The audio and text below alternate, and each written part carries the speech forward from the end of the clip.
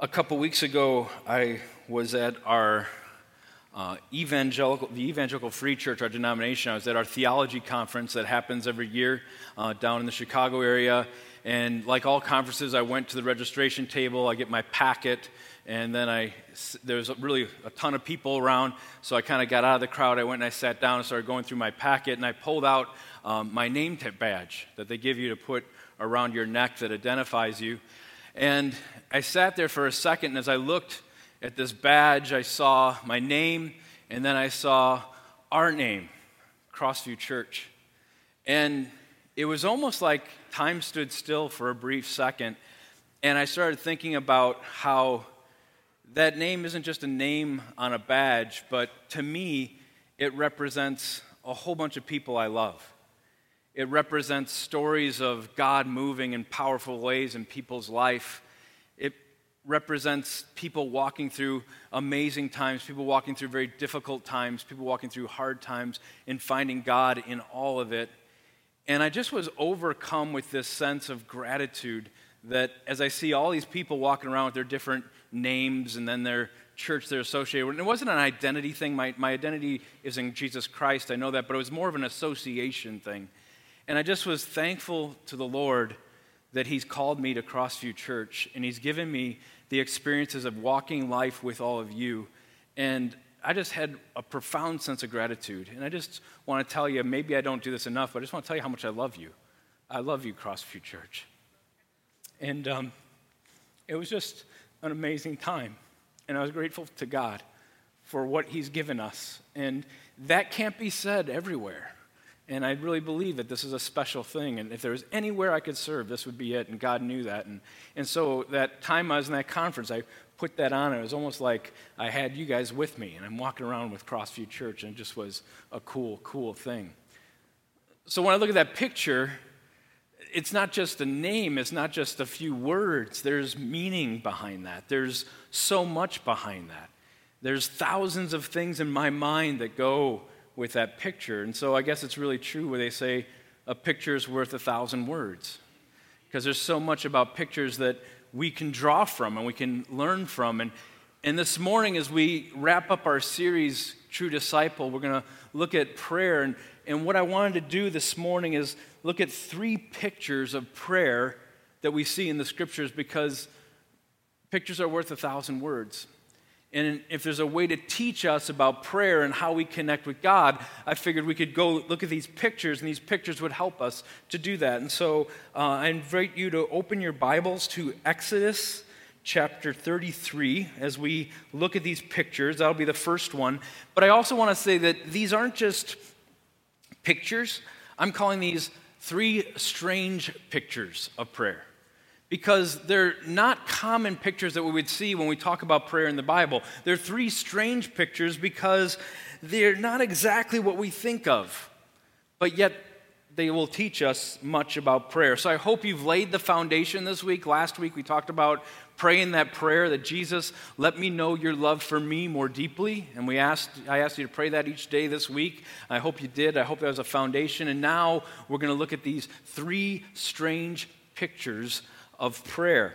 And the first one we're going to look at is from Exodus 33. If you're new to the Bible, it's really easy. There's just 2. The second book is Exodus. So go past Genesis and Exodus, go to 33. I'll be on page 77 if you're using our Bible here in the worship center. And I'm going to move through these 3 pictures. We're going to turn to 3 different places in the Scriptures, but don't worry, we'll lead you there. So in this context of where we're at here in Exodus 33. So Moses is the leader. Moses is leading probably about 7 million people is what the scholars estimate. He led them out of Egypt, out of slavery. He's taken them to a promised land.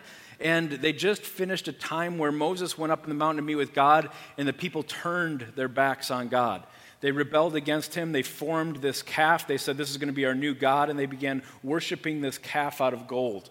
And so their hearts were turned, and God was angered. And if you look at Exodus 32, verse 10, God says, now leave me alone. He's speaking to Moses. He says, now leave me alone so that my anger can burn against them and I can destroy them. But you, Moses, I will make into a great nation. You see the anger of God when his people turn and worship something other than him.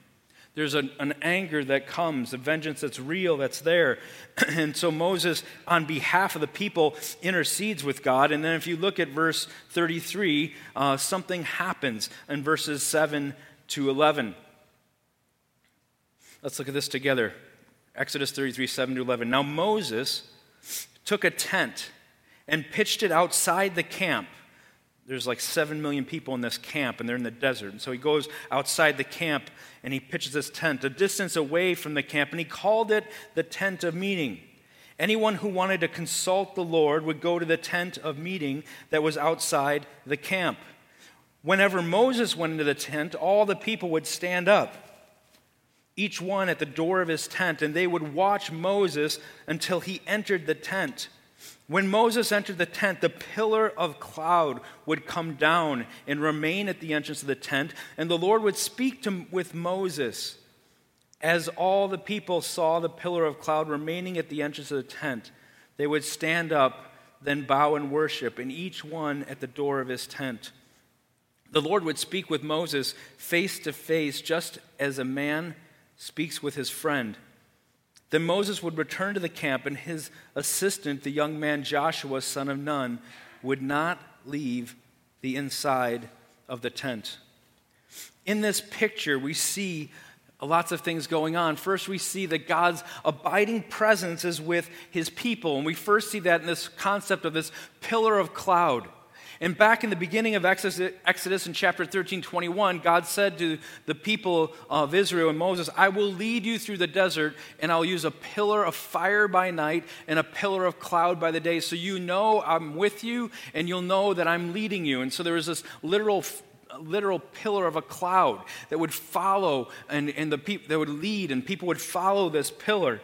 And in Exodus 14:19, we see it described again in Exodus 24:15. And now, here, this pillar is there, and it's a symbol that God's presence is among them. It's a tangible, visual picture of God's presence.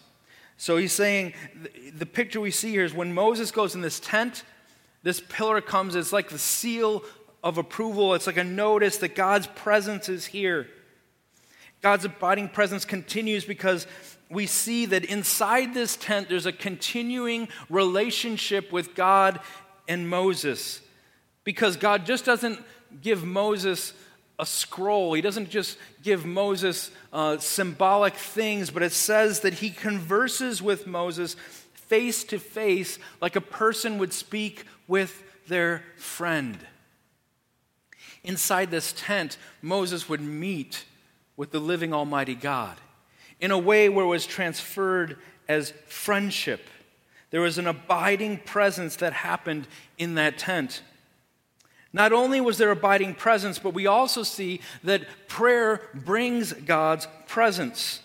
Prayer brings God's presence. First, Moses' prayers would be, in a way, a mediation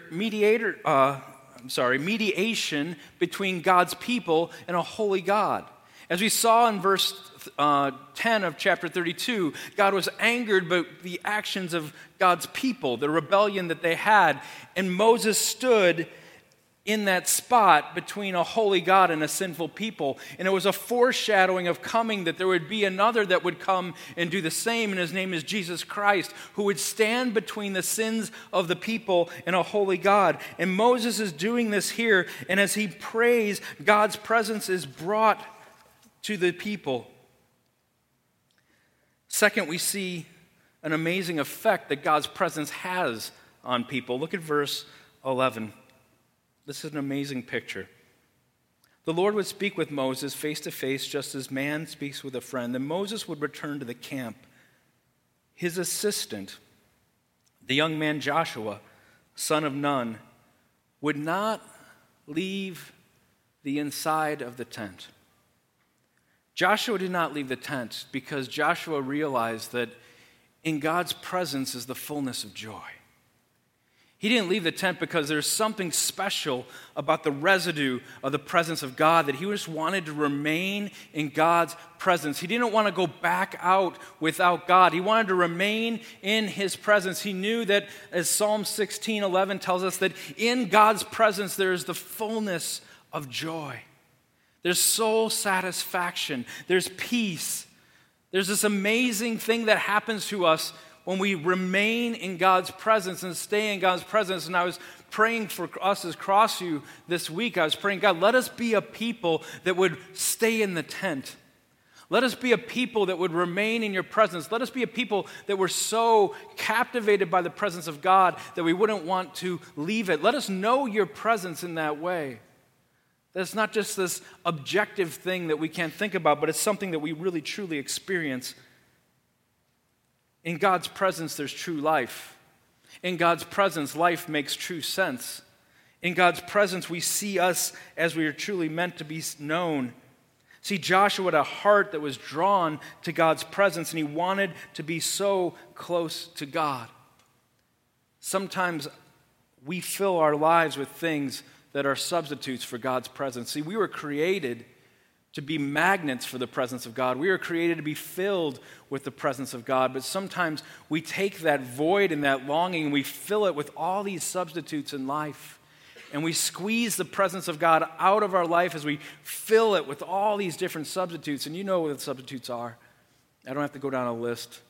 But we fill our life with substitutes that kind of give us a fake little shot of life, a little shot of presence, a little shot of peace, a little shot of hope, when God is calling us to the real thing, to be living in his presence. There's a period of time when I took sugar completely out of my diet for a pretty long period of time.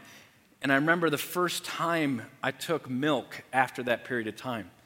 It tasted like so sweet. And I never tasted milk sweet before. But I saw that the reason it tasted sweet is because milk has sugar in it. But I never tasted the sugar in milk because my taste buds were so saturated with other sugars that it just didn't even register at all. See, we do the same thing when we go through life, that we substitute God's presence with so many things, and God is calling us to the real thing. He's calling us to be people who would remain at the tent instead of chasing after all these things. Let us go back to the tent. And so the principle we learn from this picture number one is that prayer is being in God's presence and enjoying him. Prayer is being in God's presence and enjoying him. Sometimes when we think of prayer, we think of things we have to say. I want you to walk away this morning realizing sometimes prayer is just sitting in God's presence and being with him. You don't have to say a word. Just being with God is prayer. Being with him is there. When Jesus spent those long nights with God in prayer, I think a lot of times he was probably silent, just sat there in the presence of his Father. So prayer is being in the presence of God. Let's go to picture number two. Picture number two is just 5 books over. If you turn through and you go through Exodus, Leviticus, Numbers, Deuteronomy, then you'll come to Joshua. We're going to look at Joshua chapter 5. This is on page 187 if you're using our Worship Center Bible. We're going to see another picture. This Joshua who remained at that tent, who couldn't get enough of God's presence, who didn't want to leave God's presence. He remained in the tent.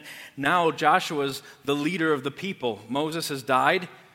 These 7 million people have now been placed into the leadership of Joshua's hands. And it's probably a relatively new time that has happened. He's a newer leader of these people. He's walking them, marching them through where God's leading. God's leading them to this promised land. But there's this thing in between them and this promised land, this place called Jericho. And God told Joshua there's going to be a battle at Jericho, and you're going to have to lead my people through this battle. So picture what Joshua is probably feeling right now. He's a new leader, just saw Moses, his mentor, his friend, die. He saw what kind of leader Moses is. He probably felt like there's no way I could lead like that. And now God is saying, I need you, Joshua, to lead my people to what I promised them, but you got to go through this battle called Jericho. He has no idea what's going to happen there. He has no idea where this is going to end up. And so he goes out to scope the scene. He gets up at night, he leaves the people, and he's going out to kind of scope and see this thing that Jericho, where this Jericho is, and he's probably thinking about, what in the world am I doing here? I can't lead like Moses. There's a battle coming. I have no idea what this means. I don't know, I have any idea where this goes. He probably has all these feelings of fear. And then this is what happens. Joshua chapter 5, let's read 13 to 15. Joshua 5, 13 to 15. When Joshua was near Jericho, he looked up and he saw a man standing in front of him with a drawn sword in his hand. Joshua approached him and asked, "Are you for us or for our enemies?" "Neither," he replied. "I have now come as commander of the Lord's army." Joshua bowed with his face to the ground in worship and asked him, "What does my Lord want to say to his servant?" The commander of the Lord's army said to Joshua, "Remove the sandals from your feet, for the place where you are standing is holy." And Joshua did that. Let's unpack this a little bit. So Joshua, he probably is thinking, man, I really want some peace right now. I really want some assurance right now. I really want some peace and comfort. And then all of a sudden he sees this picture of this heavenly being standing before him, but he's not there with a handful of comfort. He has a sword drawn. It would be like if we walked through the woods at night and we're looking, and all of a sudden there's this heavenly kind of being that lights up in front of us, and he's standing with an AK-47. There's an intimidating thing. It's not a picture of peace. It's a picture of battle. And so he's longing for peace, but he sees this, and some say this is an angel. Some say it's what's called a theophany, which is Jesus appearing in the Old Testament. We don't know exactly, but we do know this is a messenger from God, and he appears with his sword. And so the first thing Joshua asks, are you for us or are you against us? That was his knee-jerk reaction. He just saw this being and says, are you for us or are you against us? What does the angel of the Lord's army say in return? Neither. He doesn't answer his question. Many times we go before God in prayer and we say, God, here's what it is. I need this right now. And God doesn't always answer our question. Do you know why? Because he's got a bigger purpose. He has something bigger. See, we view things and we see it the way we want and we say, this is what I want. But sometimes God has something bigger. This angel of the Lord's army didn't answer Joshua. He said neither, because he said, in a way, I have a different agenda, Joshua. All you're thinking about is war right now. I have a different agenda. We have to take care of something first. You need to realize who's called you. You need to realize who you are in God. You need to realize what we're doing here. We'll get to the battle in a second, but there's a different agenda. I have something else on my mind. Before you understand the cause, you need to understand who I am. And when you understand who I am, you'll understand who you are. See, he had a bigger purpose than what was on Joshua's heart in that moment. We're always in a hurry. You know that as people? We're always in a hurry. God is not.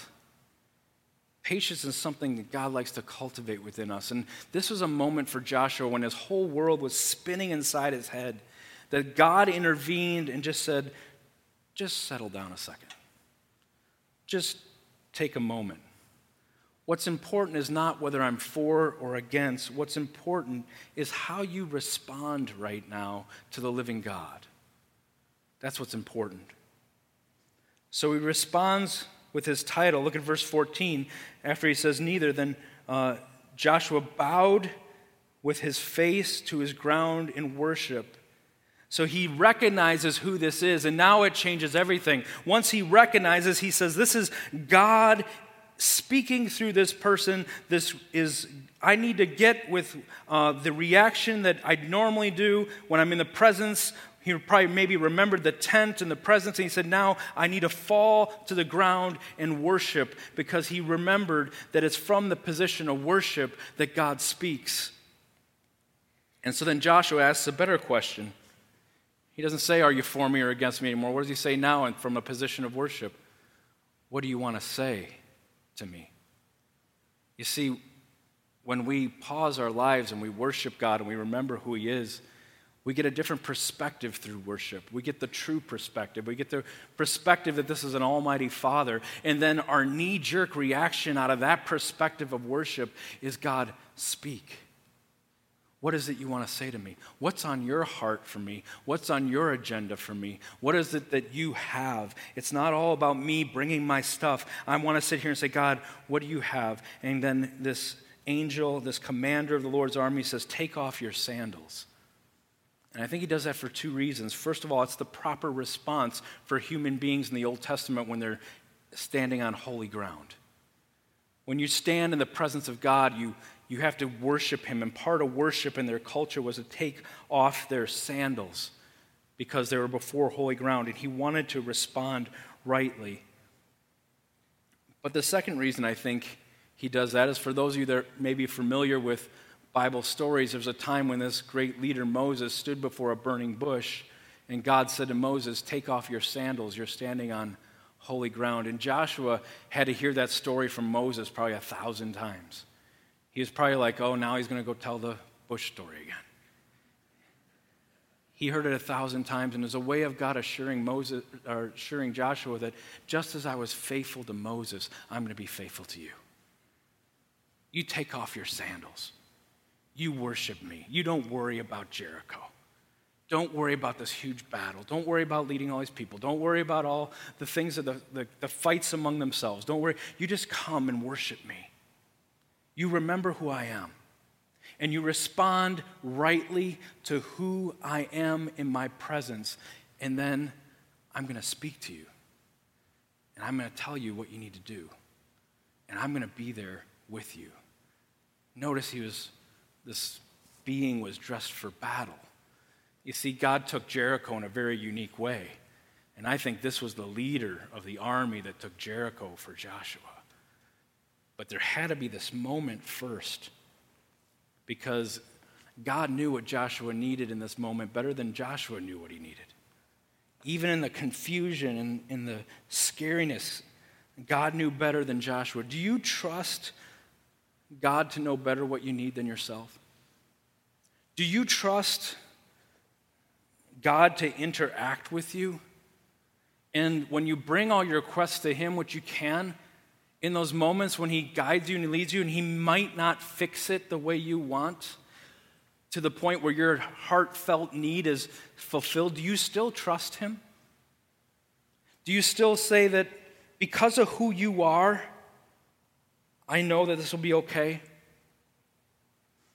Through His surrendering of His will and moving into worship, God met Joshua above and beyond the needs that Joshua would even wanted to be met for himself in that moment.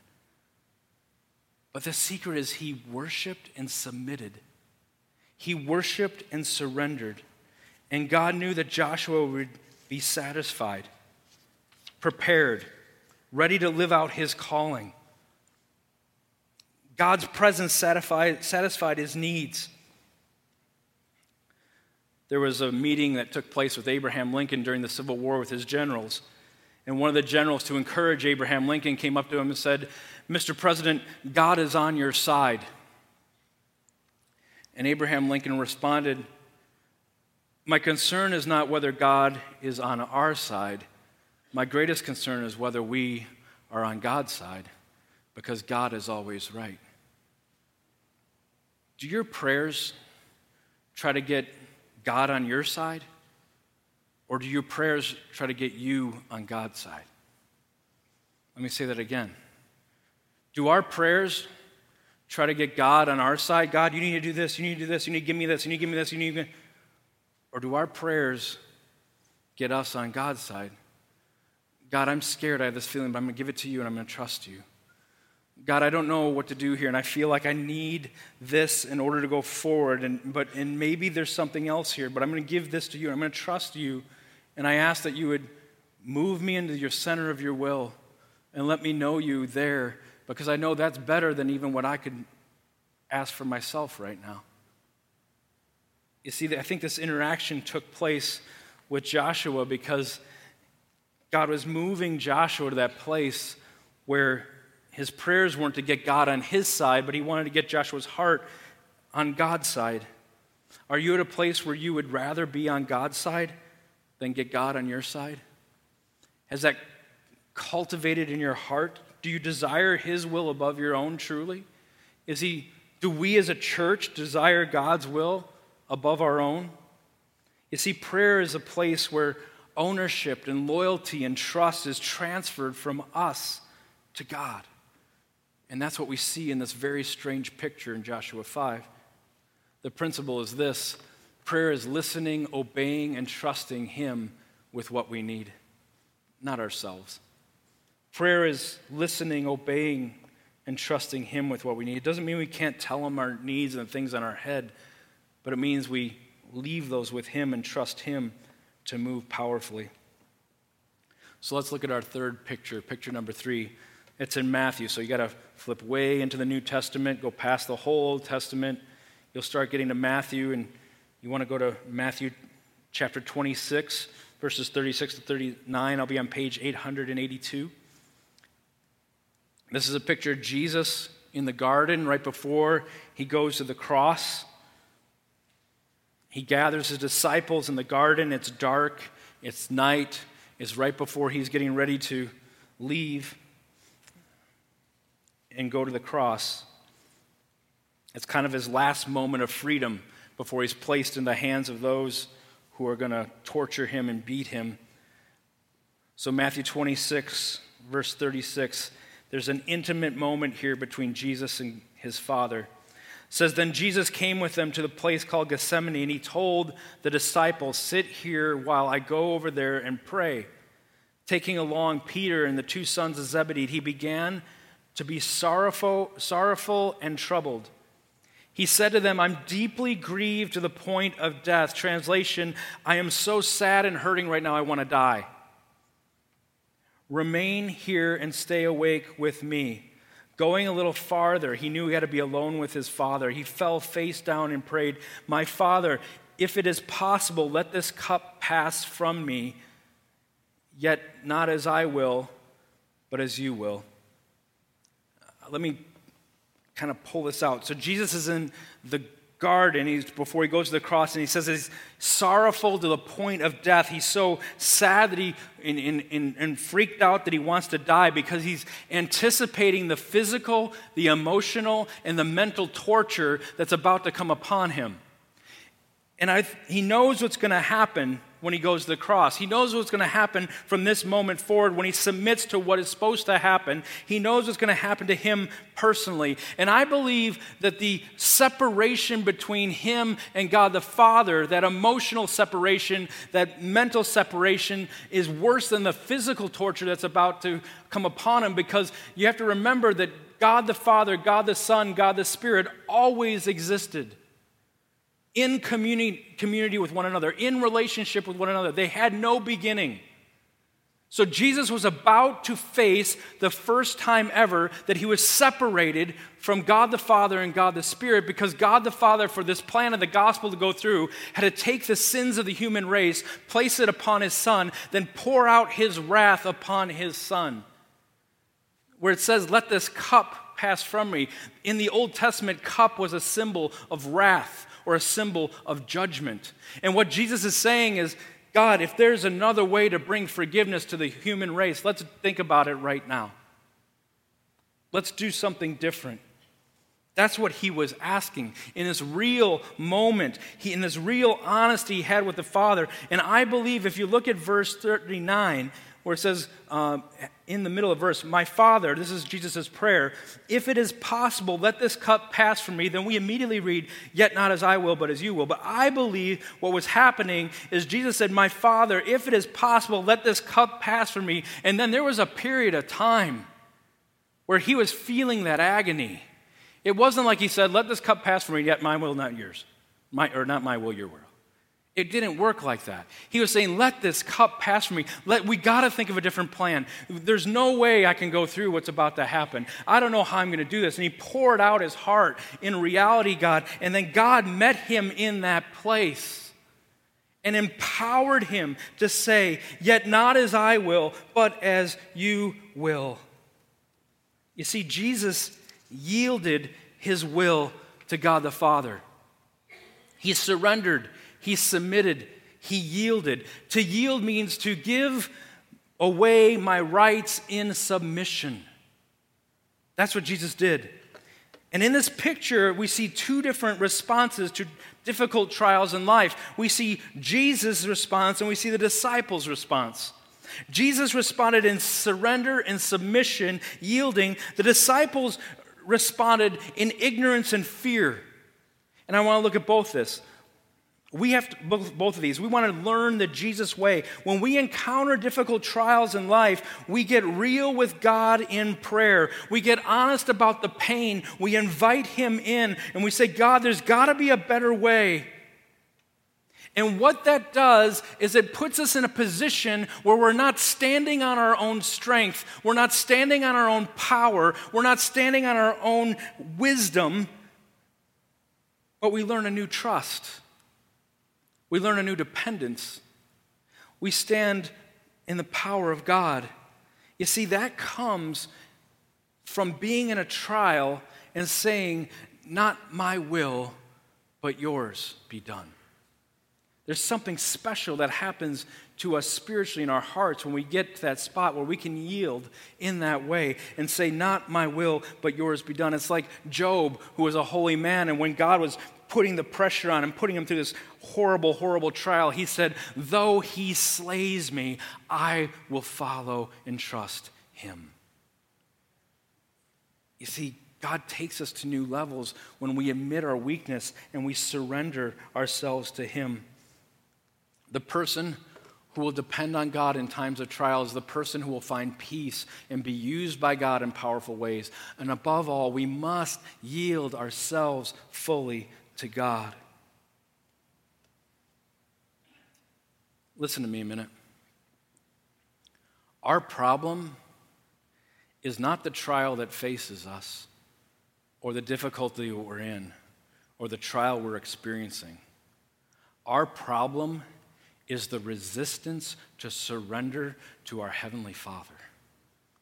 That's the problem. Our problem is not the trial we'll experience, the things we're going through. The greatest enemy we have to be aware of and watch within our heart is our resistance to surrender to God, even in the midst of the trial. Because when we realize that he's with us in the trial and we can surrender to him, it will almost create within us this thankfulness for the trial because it pushed us into the face of God in a way perhaps could never be done any other way.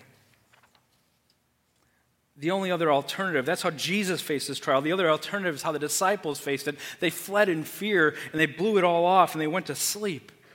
Instead of looking to God and yielded to him, they focused on their circumstances. They became self-absorbed. They became isolated. See, when you go through a trial, you have kind of two reactions. You either run to God or you run from God and isolate from people and you withdraw back. Instead of taking it to God, instead of being honest, instead of pouring it out, they kept it in their own soul and it would force them into fear and to run away. So principle number 3 from this picture is prayer is the place where we surrender, submit, and yield our hearts to God to find peace. See, a surrendered heart's a peaceful heart. A submitted heart is a heart that has peace within the storm. These are 3 strange pictures that show different dimensions of prayer. But there's one more that I want to show you that's a bonus picture. This means that while I was studying, I found a 4th thing, and I was too lazy to change it all, so I said, I'll just call it a bonus. This comes from Pastor John Piper, an author and pastor who is up in the Minneapolis area, and he writes this about prayer. He says, prayer is a walkie-talkie to be used in a time of war. And this is a quote from one of his books. He said, I don't dare tire of saying to our church, the number one reason why prayer malfunctions in the hands of Christians is that they try to turn a wartime walkie-talkie into a domestic intercom. Until you believe that life is a war, you cannot know what the purpose of prayer is. Prayer is for the accomplishment of a wartime mission. It is as though the field commander, who is Jesus, called in the troops, gave them a crucial mission to go and bear fruit and take the gospel to the world, handed each of them a personal transmitter coded to a frequency to the general's headquarters and said, "Okay, comrades, the general has a mission for you. He aims to see it accomplished, and to that end he has authorized you to take this transmitter and know that you have personal access to him.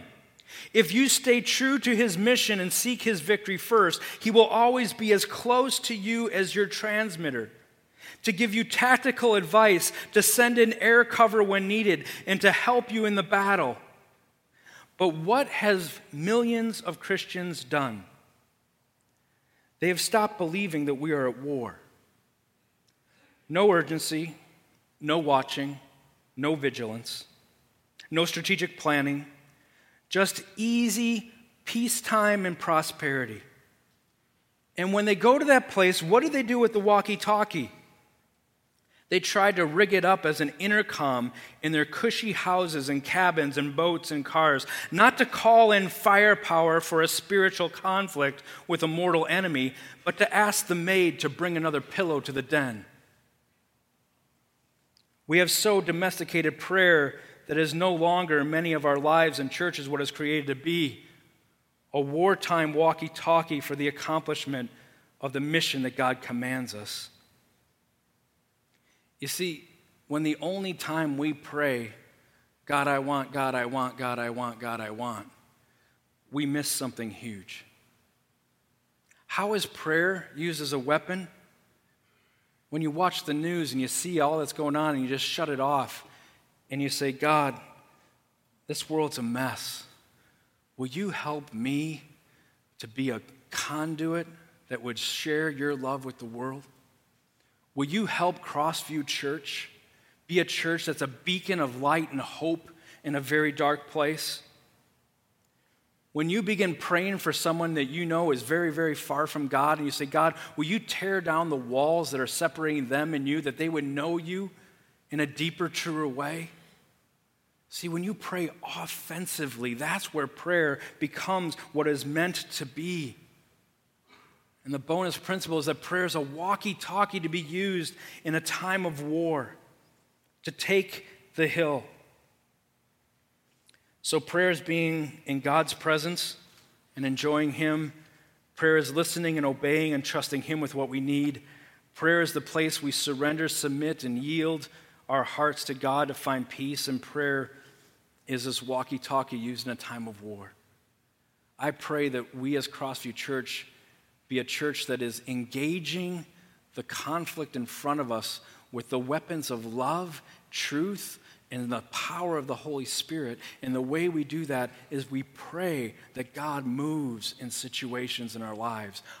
And it's not that we can never pray our own needs, but if that's all we do, we totally miss this thing called prayer. In fact, I would say we miss the most important part. So as we focus on prayer this whole year at Crossview Church, we want to give you certain tools that will help. And we gave you one as you came in. It's our 2020 prayer card. And you should have received this from the ushers when you came in. If you didn't, you can get one on the way out. And on the front side, it has a way to pray. Some of you said, "I've never really prayed like this before. I'm kind of new to this thing called prayer." That's great. We're glad you're here. This will help you, especially if you're new to this thing called prayer. And the ways you can pray is just remember the words, the letters P-R-A-Y. Praise, repent, ask, and yield. So it's like this. So the first one is P, I praise. I give God thanks for who he is and what he's given me. God, thank you for this time. Thank you for my family. Thank you for saving me. Thank you for going to the cross for me. You are an amazing God. You are a holy God. And so you're praising and thanking God. And you begin your time of prayer there with praise and thanks to God. And then you move to R, which is repent. God, will you forgive me for my sins? Forgive me for not doing the things I'm supposed to do, and forgive me for doing the things I shouldn't do. And you repent, and maybe you take specific sins that you know are in your heart and you confess those to God.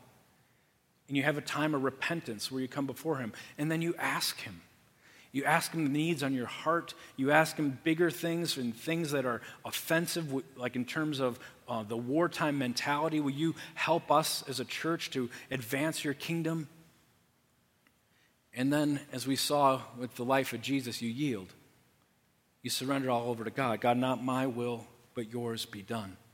God, I give you my life. I give you my heart. I give you my plans. I give you what I think should be done. And I yield those to you because I acknowledge that your plan is better than mine. And God, if I'm clinging too tightly to what I want, would you, by your grace and mercy, loosen my fingers to give it back to you because I want to submit and surrender my life to you. See, that's what yielding is. And we have that in there. And then on the back side of the card, we're going to ask you to make some yearly commitments. And you know what's kind of cool is none of us could see this, but if we ripped up this carpet on this stage right now, you know what we'd see? We'd see literally hundreds of names, maybe thousands, written on this. Because when Woodlands Church started this, one of the things we like to do is when we start things, we pray that God would use it for his glory. And we ask people to write the name of someone far from God on this stage and ask that God would use this church to help bring that person to a deeper knowledge of who Jesus Christ is. And what I would love to see, not only the names, but I always like to see what are the names that are now walking with Jesus Christ, because there's some that are here. God moved. He did powerful things. See, when we treat prayer like the wartime walkie-talkie, God responds. He's faithful to his promise. And so what we want you to do is take a person you know far from God and commit to pray for them for a whole year. God, from this time forward, I'm going to ask that this person, you would open the eyes of their heart to see you. You would tear down the walls that are separating them from you, that they would know who you are. And you might even want to write their initials or their names on that mark, and you keep that bookmark with you all the time. Keep it in your Bible, put it in your car, put it wherever you see it. And you're praying for this person for a whole year. And maybe there's a place you need to pray for. We're going to ask you to pray for a person, a place in the church. So the place you're praying for, maybe it's your work environment. Maybe it's the place you work. Maybe it's a school. Maybe it's a place where you took a mission trip to. Maybe you're going to research and find an unreached people group, a group of people in the world that have never even heard of the gospel, and you're going to ask God to do something that they would hear. I don't care where your place is, but pick a place that you're going to pray for a whole year, offensively, as a wartime walkie-talkie. And then we ask that you pray for our church. Pray for the youth ministry, pray for the children's ministry, pray for our leaders, pray for our elder board, pray for your senior pastor, pray for your pastoral staff, pray for the ministries that are happening. This place needs your prayer. And so to commit for a whole year to take prayer not as a domestic intercom, but as the wartime walkie-talkie. And we want a tool to do that. Keep this card with you. And remember, use it to bring praise, use it to bring repentance. Ask God to move and surrender and yield your heart to him. Not my will, but yours be done. Let's pray that happens in our lives. God, we thank you that when we walk astray, as we've seen in these pictures, or when we get bombarded with the realities of life in this world, that you are there to meet us. You are there to give us grace. You are there to give us power to surrender to you and become all. So God, I ask that as we journey in this thing called prayer, one of my biggest prayers is that you would move us from a place where prayer is nothing but a domestic intercom shouting out the comforts, creatures that we need, but you'd move us more, that prayer would be used as a wartime walkie-talkie to advance your kingdom in this city, in this church, and in our hearts. We need your kingdom in our lives. And so, God, we surrender to you now. And I know that when we beg for those things, you uniquely meet us in that place. And so, Commander of the Lord's army, Jesus Christ, would you come and meet us where we need to be met today?